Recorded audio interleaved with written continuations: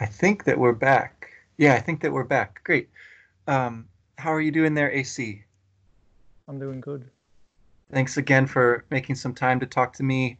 It's been a while, but last time we talked about the really the first half of Xenogears. So, if possible, I was hoping I could ask you some questions about, well, Babel Tower, the Shivat, and Solaris portions of the game, and then we'll talk a little bit about Disc 2 also. Uh, but before we get going here, um, I know that you mentioned just before we started some work you're doing on story analysis and perfect works and how that comes together. And I said that I have hardly really read perfect works. I have tried, but I haven't got very far in it. I have trouble concentrating on it very well. So, um, could you just kind of explain a little bit about what Perfect Works is and how you see it fitting in with Xenogears and in terms of story and some of the themes, maybe? Sure. Perfect Works is basically it's a collection of things that didn't exactly make it into the game, Yeah. but it's most of the stuff in that book can be inferred from the game. It doesn't reveal that many new things apart from the episode 1 portion of the game, you could say. The most interesting thing about the book is probably the first few chapters and then the afterword towards the end. And I also like these director's comments on the sketches and things like that. Since Yeah. it reveals a bit about the inspiration or thought process behind the creation of the characters and things like that. Okay. But Yeah, I since know. you said Go ahead. you said you had trouble reading Yeah. it, I assume you're reading the Ultimate Graphics translation. There is only one translation of the entire book, and Yeah. that translation is actually not very good. Yeah. It's difficult. It's a scan version of the book and it has the translation in there, so they call it the scanlation, which I appreciate, like the amount of work that must have gone into that, and I love getting to see, like you said, all the sketches and some of the tidbits that go with that. But it makes it really hard for me to like concentrate on what the information is actually saying. I get really distracted. I have a hard time focusing on keeping track of what's going on. The uh, the Retrograde Amnesia podcast actually did a like a read aloud of a lot of that material with some clarification in there. Some of it they did a looser rendering into English that flows a little more naturally. I don't know how accurate that is because I don't think they were like comparing it to the Japanese text or anything like that. I think they were just going for something that sounded smoother and easier to kind of concentrate on. So that's an option out there as well. If you want to kind of compare with that, but it's a cool kind of look at the game, and it does, like you say, it does bring out a lot of stuff that's already there in the game, particularly with some of the history material. Yeah, about like where this 10,000 year time span kind of kind of work how it kind of works, where it kind of fits into their initial idea, right, was to make, I guess, 6 episodes. And this was going to be episode 5. So it's pretty incredible to think about it. And so I was curious too, if you could say just a little bit, because I know you've studied quite a bit the Xenosaga connection too. Um, how much does Xenosaga actually bring out some of those original ideas for episodes 1 through 4, and if there is one, I don't know, episode 6, is does it go that far? Does it do a sort of uh, Does it do what the Perfect Works kind of promises, or does it do something else? Well, you could say that the relation Xenosaga has with Xenogears is that Xenosaga is like a reimagining of the entire universe, but it only manages to portray the episode 1 portion. There's one important piece of information in the Perfect Works book in Tetsuya Takashi's director's comments. He says that in the last section, where there are a couple of team members who have written sort of notes. I don't remember what it's called, but I think it's messages, something like that. And in Tetsuya Takashi's message, he says that only one part, or barely one part in 3 was there. Wow. Meaning that the story was meant to be 2 times as big. Yeah. And in the beginning section, where they list all the episodes, he also clarifies that he only envisioned episode 1, 5, and 6 as being games, or as being the main parts, so to speak. Cool. And episode 2, 3, and 4 are sort of marginalized into being merely sort of incorporated into episode 5. He imagined them more as sort of supplementary material, like mangas or some other form of games that aren't RPGs. Cool. That's interesting. And what he did then later, because obviously this cannot have been really sort of a very solid plan from the beginning. It's a bit strange to have episode 1, 5, and 6 being the main parts. Why not simply have 3 episodes or some other structure? But what he did in Xenosaga was to divide each main part into 2 episodes. So episode 1 and 2 was meant to be the first part, what is equal to Xenogears episode 1. And then I assume episode 4, 3, and 4 would have been the equivalent of episode 5. And then 5 and 6 would have been the last part, equivalent to episode 6. Okay, how much of that did they actually make? Yeah, so here's the problem. When they had finished episode 1 of Xenosaga, they only managed to cover 20% of the scene, which means 20% of the first part of episode 1 and 2. Yeah. That's not even half of the first episode. Yeah. So they basically, I think they put the rest of because it didn't sell very well. They said that the sales were disappointing. And after that, they never spoke of the series being a 6-part saga again. They only spoke of episode 3 and 4, and then later only episode 3, that it will go all the way to only episode 3, or they would stop. And they made some apologies regarding that. We apologize for stopping at episode 3. And it is clear that what they mean by episode 3 was not the original episode, because that was the beginning of a new part. So instead they kept it to sort of the first story arc and then expanded it to 3 episodes, and also some more supplementary material like the cell phone game Pied Piper and A Missing Year, which was a kind of flash movie. I think it was on the official site or somewhere. I don't remember exactly where it was.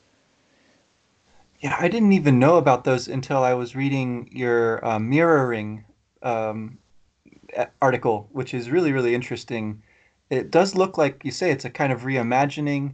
It looks like they take a lot of events and characters and sort of ideas as they were presented in Xenogears and rework them in these other ways, but end up telling a really pretty closely parallel sort of story. And um, it seems like kind of a shame. Yeah, I never played any of them except for Xenosaga Episode 1. I was disappointed and I never got back into it after that. Um, I did know there was also this Xenoblade series. What is Xenoblade? Is it even the same thing at all? I'm not really all that familiar with Xenoblade apart from the first game. But Okay. the first game clearly was intended to be some kind of. It was originally called Monado. Ah, It still has some themes of the Xeno games. Um, it seems that Takahashi's ambition is to create some kind of interactive world. uh-huh. That seems to have been a part of his original ambition. And now I'm not really sure if he is being completely Hmm. honest. Some things may have changed in his attitude since he made Xenogears, because obviously Xenogears was also an attempt to create some kind of story, and it seems that he's repeating a lot of story elements that makes it feel like he has only one big story to tell, Yes. and Yes. then he sort of retells it in different forms, but it's not really the same kind of. It does not have the same kind of really sort of dystopic Mm. and almost grotesque themes that Xenogears had. It had a lot of more adult Yeah. and dark themes with the totalitarian surveillance and using human guinea pigs, making them into monsters to suppress other nations, and all these things. Those are things that have never really recurred again, not even in Xenosaga, even though Xenosaga was also very dark and dystopic, but in a more kind of sort of empty. Hmm. Yeah. Well, I mean, from what I remember, there is a feel to that game that it's like there should be more here. What I remember most is like the music. There wasn't enough music. I was so disappointed by that. The game itself sort of ends kind of abruptly. Uh, I thought that in a way it reminded me of Xenogears in that regard because Xenogears very famously has a point at which the narration sort of takes over and the game itself really changes. It really switches into a kind of virtual novel almost for large portions of Disc 2. Um, but uh, but before you get there, I mean, the speaking about like the dystopian elements, the super powerful secret controlling country in the sky, right? Solaris is sort of the culmination of Disc One and thus of the game really portion. But there's also this like parallel, almost like a mirror kind of thing going on, where there's also this good, well, it seems good, city in the sky called Shivat too. And you go there first. Um, I don't know. Could you like talk a little bit about what you see going on with these two opposing sky cities? Is there a kind of mirroring there? Is there some other maybe like a callback to the Kingdom of Zeal in Chrono Trigger also is one theory that I've seen. What do you think's going on with those two? Well, I think that Shivat. I usually divide the countries into or various factions or civilizations into four groups. Mm.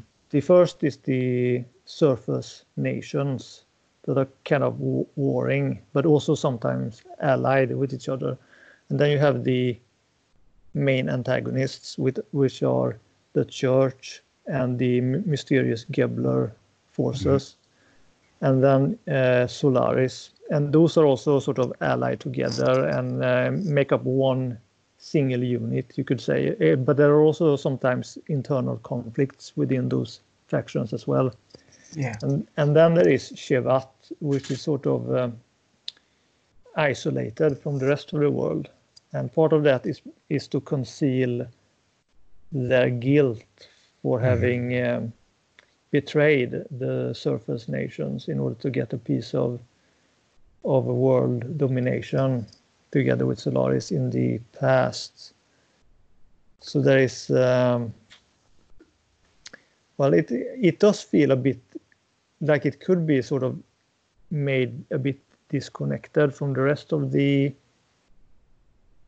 various nations, such that it could have been sort of a reference or perhaps made by Masato Kato, who I think wrote a lot of Shevat. At least he came up with Maria's story. Ah, okay. So perhaps there is something to that, but they still made it sort of fit in. And it used to be a part of the surface nations when it was stationed on top of Babel Tower. But it is also similar to Solaris in that it is made up of technology from the Eldridge. Yeah. I think it is the part of the engine or something like that. Yeah. So the technology that is talked about there is very strange too. There's an Omnigear, right, for Ellie that you never get to use, and we're supposed to get a chance to see it. Like the game almost treats it as though we did see it, but I don't think you ever do at the first time you visit Shivat. It's only much later that Ellie goes and gets it and then goes into battle with it. But that's a battle you don't really get to control either. So it's a weird way that the technology is there and it's talked about, but you don't really get to use it almost. Another weird one is the Excalibur ship, right? Which sort of pops into the story at the last minute with no real reference to it up to that point. But yeah, it's like stuff just sort of appears when we need it for the good guys to have a fighting chance here. I thought that was kind of odd. It suggests to me too that like the game is sort of they're sort of making it up as they go, and maybe didn't have the whole thing in mind at the start. But also, I guess it suggests, yeah, that different people were writing different parts of it, maybe, and those all didn't really connect together that cleanly. So, what do you think? I mean, is is it a thing that they would have gone back and smoothed out if they were able to? Is there uh, any chance of that ever happening? Like, does Perfect Works help it make more sense, or is it just kind of a mess? And I think that Perfect Works mentions that these were all they were on board the Eldridge. So that is why all of these things keeps popping up. I mean, almost every sort of vehicle, advanced vehicle, such as even the boot versions of the Yggdrasil, Yeah, right. they were on board the Eldridge. And Yeah. then you had Excalibur, and I'm not sure, but I think even the Merkaba, or the first version of the Merkaba from 500 years ago that Sophia Right. ran into. I think that may have been on board the Eldridge as well. So there is this, there's this very convenient plot device with the Eldridge that if they need something to come in, it was on board the Eldridge. Yeah. And they I think couldn't Yeah, go that's ahead. something they could not reuse for Xenosaga, even though there is something a bit similar to it. Mm. There's a lot of strange things happening at the end of episode 3, and they are strange in relation to what you would expect if you have read Perfect Works and know how episode 1 transitions into the world of Xenogears. Uh-huh. That's where Xenosaga takes a different path, even though you can see many similarities. I think the other thing that this makes me think of is the nanotechnology that both of these countries are able to apply, and they apply them in really different ways, right? We don't we don't see a whole lot of what Shavat does, except that they extend the life of their people, right? So the people who were in the war 500 years ago are still walking around and still sort of reminiscing about it like it was yesterday. And then in Solaris, right, they use the nanotechnology to do terrifying experiments and make parts for God, essentially, for Deus to be resurrected, um, and weaponry and whatnot. So um, that's another kind of interesting parallel, but they go really different ways with it. Um, and gosh, at this point in the game, we're sort of pursuing a particular nanomachine colony, Emeralda, right? Who has like the most advanced um, powers of regeneration and well, apparently other sorts of invincibility. Essentially, it seems like so. She's a major element of the story, although she's off screen for a lot of this part of the game. Um, but uh, but then, gosh, like you mentioned, Maria's whole arc is brought in here pretty late in the game too, um, and so she is a character whose father is being forced, right, to work for Solaris, and there's a pretty sudden confrontation with him, um, which I think is probably one of the strangest moments in the game, for me at least, right, when he's attacking Shavat and Choo Choo steps up to take on Oxen, the giant red gear, right? Yeah. Is so odd. I've read that is a moment when they really didn't want to use the song "Flight," but Kato wrote it in there, and so that's why it's in there. Um, so I don't know. This for me, yeah, has got to be one of the strangest things about the whole story. Do you have any insight about like how that particular event got into the game? No, not more than what they said in this interview in the 20th anniversary concert, I think it was.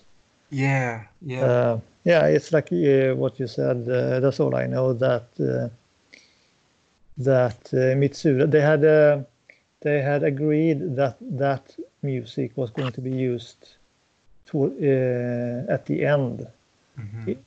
By the sound of it, it seems that they would only use it like once, and yeah, Wow. and that does seem a bit of a shame because there are also few tracks Yeah. anyway, and a few of those tracks are only used once, like One Who Bears Fangs at God, and then the first and the last, Hmm. Hmm. the chorus towards the end, and the ending song, and also the opening music, and the Lahan village was also used once, I Mm. think. Yeah, Or I think was it? so. Yeah. So there are not a lot of tracks, and a lot of the tracks are also only used once. So yeah, they didn't have a lot to choose from, even though the tracks that are there are a bit longer than other tracks. I think Mitsuda said something about he wanted to Yeah. make like a complete theme that would be a bit longer than usual video game music. And then there was, so it has very high quality. Yeah. but Oh yeah. it does not have a lot of tracks. It's so yeah, it's so strange because the flight music does get used there at the end, right, where you're blasting off to rescue Ellie and finally confront Krellian, right? But all I can think about at that point is thinking back to this scene where Choo Choo gets really big and fights a giant robot. So, oh man. But she's got her heart is in the right place, right? She is trying to protect her friends and um, so she and Maria um, and Emeralda, I think, are three kind of interesting characters to compare here. They're the three last characters to join the party, and they each sort of represent different takes on this theme of being a like a person who wants to protect others, but who has been sort of protected, or feels like maybe they aren't able to help as much as they really want to, or something like that. Um, Maria is like extremely powerful right from the start. Her gear is um, essentially like an omni gear. Same with Emeralda. She's a boss that then becomes part of your team. And Choo Choo obviously, doesn't have a gear, but can sort of turn into one. So in a way, she's the strongest, just in who she is, without having a gear to use. So, gosh, they're sort of yeah, different takes on that same theme. Um, and so you said that Kato is responsible for Maria's story. Do you know, is he also behind Emeralda's arc and Choo Choo's, I don't know what to call it, inclusion? Or is that somebody else? He did write Choo Choo, Okay. but Emeralda was Tanigashima. I think that's what his name is. Oh, okay. At least Soraya Saga said that he had was responsible for his or for her for writing her parts, but I'm not sure he came up with her as a character. But maybe Hmm. he did. I'm not sure. But there's one interesting thing we found in the game files Hmm. that you could see which of the event planners had what events they had staged. Oh, wow. And since Soraya Saga had said that Kato had written Lahan village and Shevat, I think it was Shevat, or it was just Maria and Choo Choo in Shevat. But that's what she said. And when we looked at these files, it said that Kato had also staged those scenes as an event planner. Hmm. Do you know what I mean by staging? I was gonna ask about this whole issue. Yeah, please explain, because I don't think I What do. what an event planner does is stage the movements of the NPC characters and sort of the in-game event scenes, so to speak. Mm. The text boxes that where the characters are speaking, how fast or how slow and those kind of things. And the thing is that one of the apart from those parts that Kato had staged, he had also staged the Gon scene Oh, wow. Okay. where they are crucified, and Choo Choo is also crucified. So So it's so great. we have speculated that he may have staged and written that part as well. Uh-huh.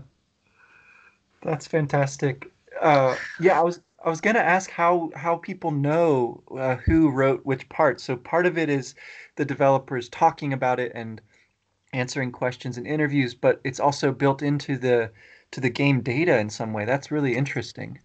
I did not know that. Um, so they yeah, that's really funny to me. That he is also responsible for putting Choo Choo up on one of the crosses in Golgotha. Holy cow! Oh man. Um, what about the way that Emeralda's story is developed there, then because she gets a kind of substantial side quest at the end of the game, where she sort we see some more sort of flashbacks about her creation, and the circumstances around that, and then she becomes grown up, or at least adolescent, whereas she was a child before. Um, there's this kind of interesting theme there of well, Ellie has left the party at that point. Right? After Golgotha, she's taken out of your party. Um, in a way, Emeralda is like a fulfillment of the promise that they made to each other all those years ago, right? To have something survive of humanity. Um, and she also uses a lot of the same kind of, ether spells that Ellie had. Um, so she becomes, I think, probably one of the strongest party members there. Um, but she also gets more of a story than most of the other party members. So I don't know. What do you think about that as far as it connects back to some of those questions about um, nanotechnology, right? Um, and this idea of um, being the the person who protects others. Well, I never really noticed this idea that she was a person who protects others, but I always, my impression was always that they put her into the game to be a kind of replacement for Ellie towards the Yeah. end, because you never really get to use her much until that point. Yeah. So she's a bit underused. Yeah. That's But true.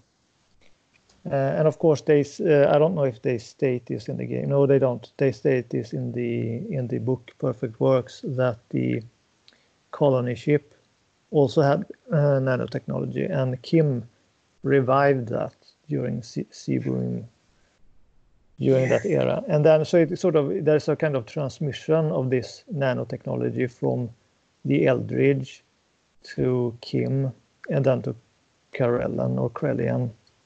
But Right. but I think that Krelian was not able to. Well, he couldn't make sense of the notes because they were fragmented, so he needed Emeralda in order to um, study how these were constructed, these nanobots. Right, right. No, that's really interesting, right? So she is taken out of your party earlier in the game, and then Ellie's taken out of your party later in the game. That's a cool, yeah, and this like transmission of knowledge ideas is super interesting too. Um, yeah, so like throughout the game we have this transmigration of souls essentially, right? This metempsychosis, and these particular people get reborn over and over. But we also have this character Emeralda who embodies, right, that kind of like transmission of information too. Um, yeah, that's super interesting. And and it's Krelian he seems like the bad guy. It's him. It's he who sort of understands how valuable that is. It seems like where nobody else really does. Maybe like the sages up in Shivat and down in Melchior's hut, but nobody else seems to understand nanotechnology. Um, and I think you said last time that Krelian's your favorite character, right? Yeah, Yeah. Is it that aspect of him, like his seeking of knowledge, um, that draws you to him? What about him? yeah, it's partly that, and also the fact that he was not part of the plan, or he doesn't have a grand destiny.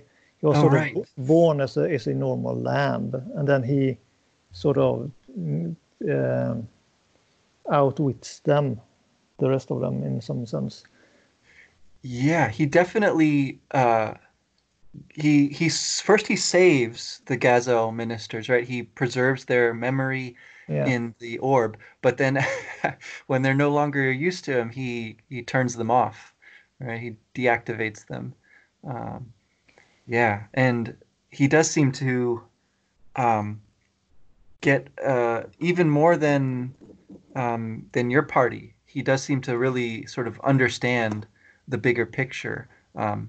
Like at the end there, Faye has all his memories back. He sort of knows what's going on too, but even he doesn't understand fully what Corellion's purpose is with the wave existence and um, his idea of returning with it, right? I thought that was such an interesting turn of events at the very end. Um, and gosh, so the way that he's brought into the story pretty late in it is interesting. Um, he finally appears in Solaris, all right, at the plaza. There's like a big speech being given, and Corellion himself makes an appearance there.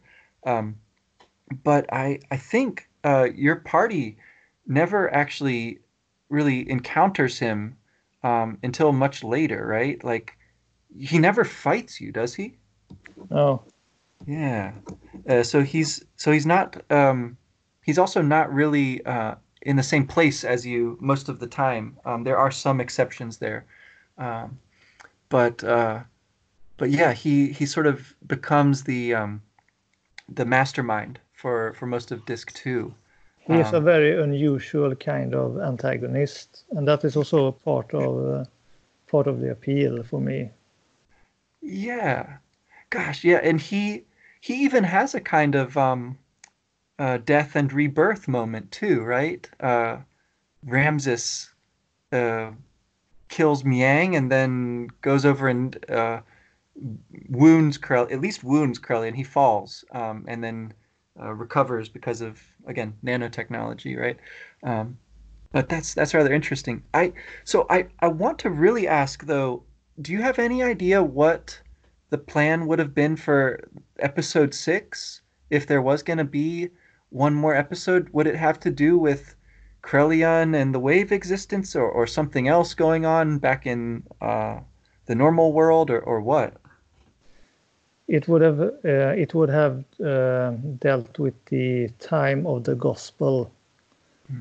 or the true meaning behind the time of the gospel, which has to do with this time limit put on the cosmos, which is the basic plot of the Xenosaga, or the basic setup in the first episode. Hmm. So So that the lower domain, or the four-dimensional universe in Xenogears, is composed of two dimensions of its own. You could say there is not just the higher dimension and the four-dimensional universe, but there is within each of these dimensions there is a kind of division where one part is the substance and the or material plane, and the other is the realm of it is called the realm of imaginary numbers, which is basically the realm of concepts and thoughts and the mind, or the soul, basically. Gnosis, right? Yeah, well, the gnosis are they originate from that plane. You could say that they are the domain of imaginary numbers is also the realm of the what's it called, the collective unconscious. Oh, wow. Okay. There's this Jungian term, Yes, yes. and Interesting. it's basically, yeah, some kind of it's like a gigantic structure or gigantic soul that all the souls are sort of born from and then return to. Hmm. You could say that they don't really elaborate on this in Xenogears, and not even in Perfect Works, even though there are some small hints. For example, in the game, when Faye is remembering his past lives, he says that he remembers. I can't remember the exact quote, but he says something that he feels like a nebulous existence without any boundaries. Yes, yes. That's his memories of his time in the collective unconscious, or Oh, wow. between lives, so to speak. And then he says that he recalls an emptiness equivalent to his own existence, and that is when he's born into a human form, so to speak. And being born into a human form invites separation and the possibility of developing a strong ego or will. And this is where the second hint is in Perfect Works. On the page describing the Great Mother, or the original Miang. And it says that Miang takes on the role of Great Mother, and she's trying to sort of prevent humanity from developing a strong ego. Instead, it's like she wants to keep humanity in a womb-like state, similar to the collective unconscious. And there's even a symbol of this snake eating its own tail. Right. That was not used in the game, that you see in Perfect Works. And then that symbol is also reused in Xenosaga for the network that makes use of the collective unconscious to travel in hyperspace. They don't actually know what it is, but they are utilizing this sort of universal structure to send information very, very fast, and also to travel very fast. But this is actually people's sort of souls. So it's kind of a theme similar to Final Fantasy VII. You did play that game, right? Oh yeah. So like the life stream idea. Yeah, they have these sort of companies like Shinra sucking the life force out of the planet.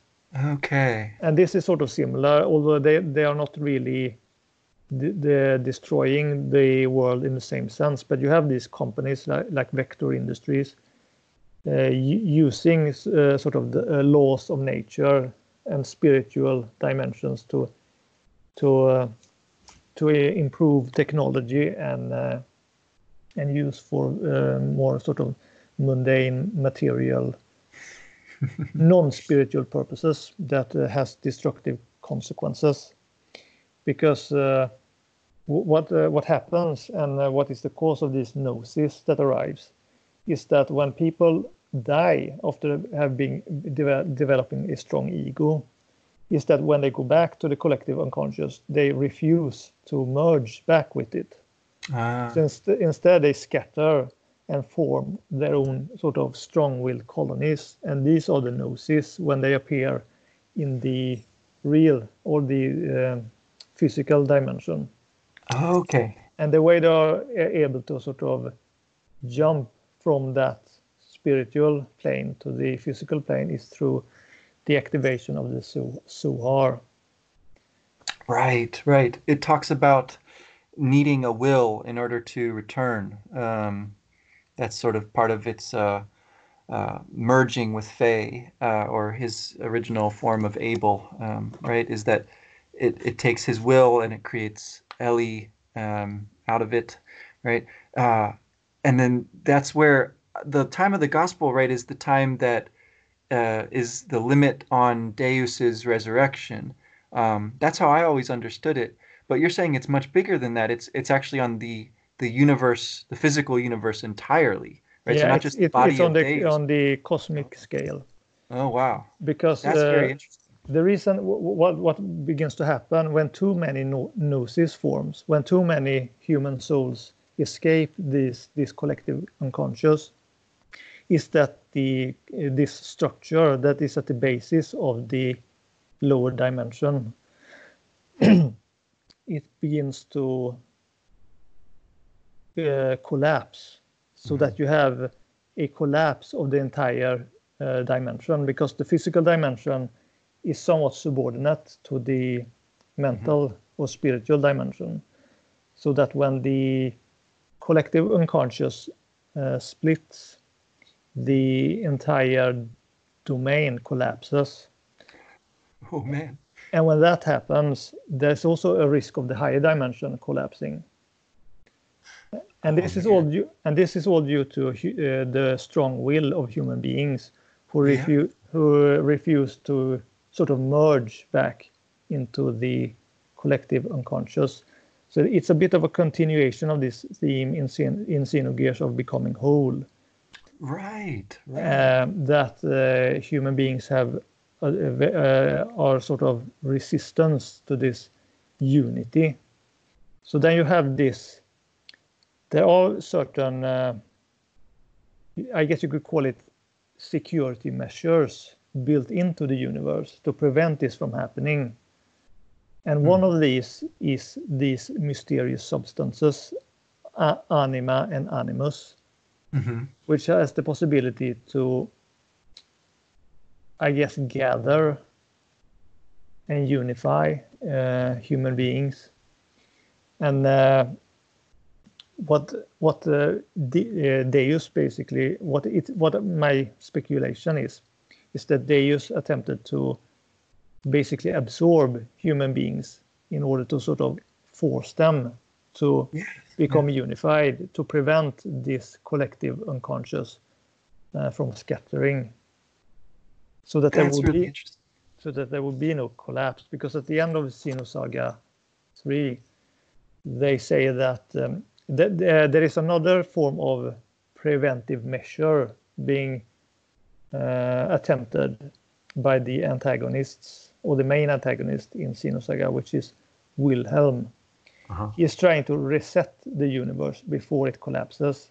So the universe is about to collapse, and Wilhelm has this technology that sucks in the souls, basically, and then returns the universe to its beginning, to the Big Bang.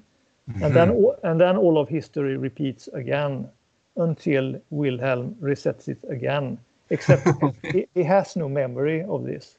So each time he arrives at this conclusion again and again, that he must reset it in order to save it. And what basically happens is that the protagonists reject this. They find this to be a kind of terrible thing being done, that everything sort of repeating a lot of bloodshed. And I can't recall exactly if they... No, it makes sense. Yeah, but in any way, they sort of prevent it. But what they do instead is that they use this Zarathustra, this machine is called, to absorb all of the gnosis, or human souls. And then they transport them to lost Jerusalem, which is basically Earth, which was abandoned several thousand years earlier, in order to, I guess, heal them in some sense. Because, well, it's very complicated, and if you have not played Xenosaga, it's very difficult to go through all the components that are at play here. But basically, if we are to regard this as a kind of updated or modified Xenogears, then it's pretty clear that what Deus did when it went out of control was to reject this idea of being a weapon for the purpose of war, but instead intended to absorb all human beings, even if they were not enemy forces, and then I guess merge human beings with itself, so that it would be kind of like a physical equivalent to the collective unconscious that would keep the collective unconscious together. Right. So there are a lot of human beings that disappear at the end of Xenosaga, that sort of they die on the physical plane, but their souls are gathered in this mysterious machine.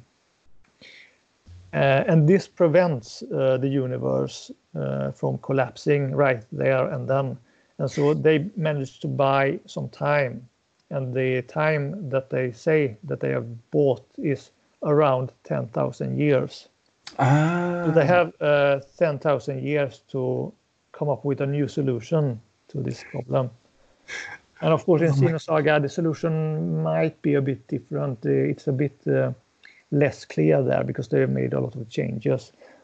But if you take the same kind of idea and then put it into the universe of Xenogears, then you can sort of see how that would be a kind of, how that would make sense for what Deus is doing or why it needed to resurrect itself, and all of these sort of mysteries that they are emphasizing at the end of Perfect Works in the Afterworld.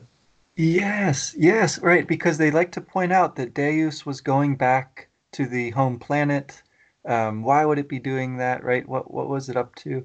Yeah, I definitely picked up on that. I didn't go as far as understanding the kind of connection there between Deus and the collective unconscious, how they sort of parallel one another, but that's super interesting. That's quite an interpretation. And it makes me really, really want to see the conclusion of the story, right, in episode 6. But it also makes me think of disc 2 because disc 2 takes place in this kind of nebulous realm, right, or at least refers to it, and the way that the characters speak there, they speak as if they have sort of understood like their entire existence and their place in the cosmos. And so they're telling the story of the game as you're trying to get back to playing, but you kind of I think I think that you get something really unique from this. Could you talk a little bit about your impressions of Disc 2 of Xenogears and maybe how they could relate to this idea of um, the spiritual or the realm of the collective unconscious? Well, I didn't notice any of that until long after I had played Xenosaga. Okay. So I did not. My first impression of Disc 2 was that it was actually kind of. I mean, I was deeply fascinated by the story at that point. So I just didn't really care. I just wanted to know what was going to happen. Yeah. But I never really had a problem with Disc 2. There are parts of the plot that are more of a problem for me than the presentation. I mean, I understand that the presentation was a compromise, and it would have been more interesting to actually travel inside Mahanon and see sort of all this old technology. But I mean, it worked the way it was presented. Yeah. But regarding the collective unconscious, the link there is really Miang, and this is one of the things that I mean, this was always a bit frustrating, or they didn't. There's something they did that they didn't deliver on. When the last time we see Miang is when she has taken over Ellie's body. Yes. And Krelian says that it's still not enough for her just to have awakened. Although she may be Miang, she still isn't the true Miang. And this true Miang we never get to see. They leave us hanging there and we never get to see it. And I always thought that the resolution was somewhat abrupt because we never see Miang anymore, like what happened to her. And then there's this sort of cryptic last boss called Ouroboros. Right. I am extremely frustrated with that name. I wish they would have called it anything but Ouroboros. They could have called it Deus, God, Great Mother, Miang, or True Miang, like we were promised. Because it's clear that I mean that last boss is supposed to be Miang. Yes. Especially if you have read the Perfect Works, where they say that when the ring is connected, I think it is when the ring is connected, then Ellie is activated. But when the ring is cut off, then Miang is activated. And the snake at the end, of course, it does not eat its own tail. And then there is also the similarity with her Omnigear, Yes. Opiomorphos, which is also sort of like a snake. So it's clear that the last boss has some relation to Miang. And when you have, again, if you know what is going on in Xenosaga, then something is definitely left to open regarding Miang, because Miang is actually a very big character. It's basically the personality or will of Deus.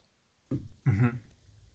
And so to have her simply disappear, because obviously she is connected to whatever Deus wanted when it went out of control, and why it was needed to resurrect itself. And the Miang that we see in the game is not the true Miang.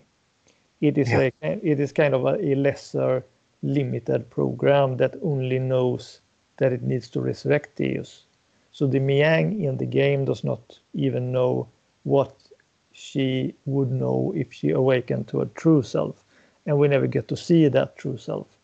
And obviously, I think that would have been an aspect of episode 6, but I don't know how they would sort of carry it over, since we never really see what happens to Miang.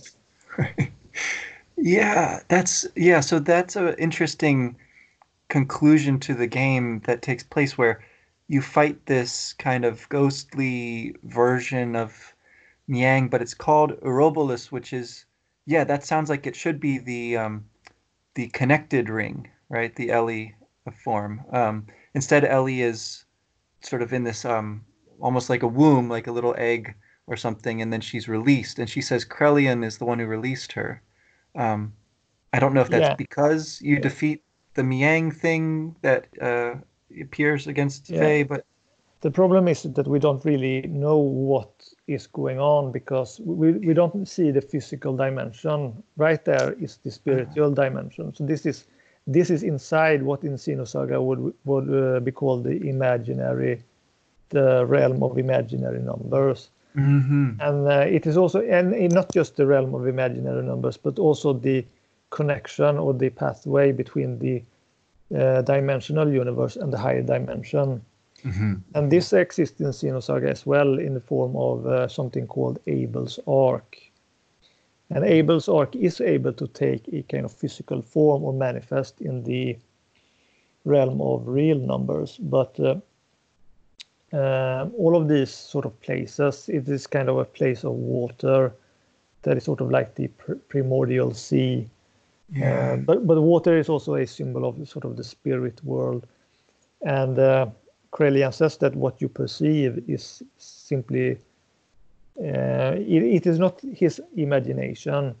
What he sees is things that exists. Ellie exists, Krelian exists, this Ouroboros thing exists, but they do not, that the form that they take is sort of from his own sort of perception in his mind. I don't remember exactly how they describe it in the game. Yeah, that's right. Because that's one of the places where your translation guide is really helpful. Apparently, the translator said it as if Faye's mind was creating these images, but I think the way you just described it, it sounds more accurate. That Faye is perceiving, such as he's able to, certain kinds of forms, right? But they are not corresponding to the reality necessarily. Um, that's gosh, yeah. But so then at the very end, we see Krelian in a kind of angelic form take off and depart. Do you think that he would play a role in a sequel, or what is he up to once he departs? Is he part of the wave existence? Does he still have any kind of personal will at all, or is he part of is he merged with the collective? Well, I'm not sure what he would be like, but I do think that he would return, because there's a great kind of conflict in Xenosaga, kind of there's an issue being made of this transition into the higher dimension. Apparently, it is not as easy as as it might appear in Xenogears. Mm-hmm. There has been attempts to transcend into the high dimension before. One time in very ancient Earth, apparently there was a civilization that was very advanced, that was able to create something called Uber technology in Xenogears, but in Xenosaga it is referred to as relics of God, but it's basically the same thing. Mm-hmm. And the way they were able to manifest this were through there is a character in Xenosaga that his physical body is made of anima. I think it is, anima. And he's sort of like the equivalent of Emperor Cain. He is a kind of immortal flesh. Uh-huh. So he's still around in Xenosaga, and he's called Chaos. And he has the ability to manifest power from the Zohar, but also to actualize this Uber technology, which I guess are originally contained as information in this realm of imaginary numbers, but then gets to be actualized in physical form, so to speak. And with these relics, they are able to transcend or open some kind of gate where they can sort of enter into the higher domain. But it seems that it is impossible to enter this domain because of the wave existence. It seems that it doesn't allow this. Oh, wow. Now in Xenogears, the conditions are somewhat different because the wave existence is trapped and is trying to return. So Krelian is able to sort of tag along in a way that was not possible for any other character. So that, I think, is a kind of significant plot point that I do think we would get to see him return in some way, or we would see something more of him, because there is a character. Basically, Krelian has an incarnation in Xenosaga as well, but as a very minor character. It sort of builds on this theme that Krelian was a kind of a nobody in the beginning. Mm-hmm. Mm-hmm. There is a character that has the same voice actor and also somewhat similar traits. Is called Rickard. He is just sort of like a goon for Utic or Ormus. I can't remember. He's not really. He doesn't show up in the main games until episode 3, I think. He does not even have a character portrait. And just hear him talk inside his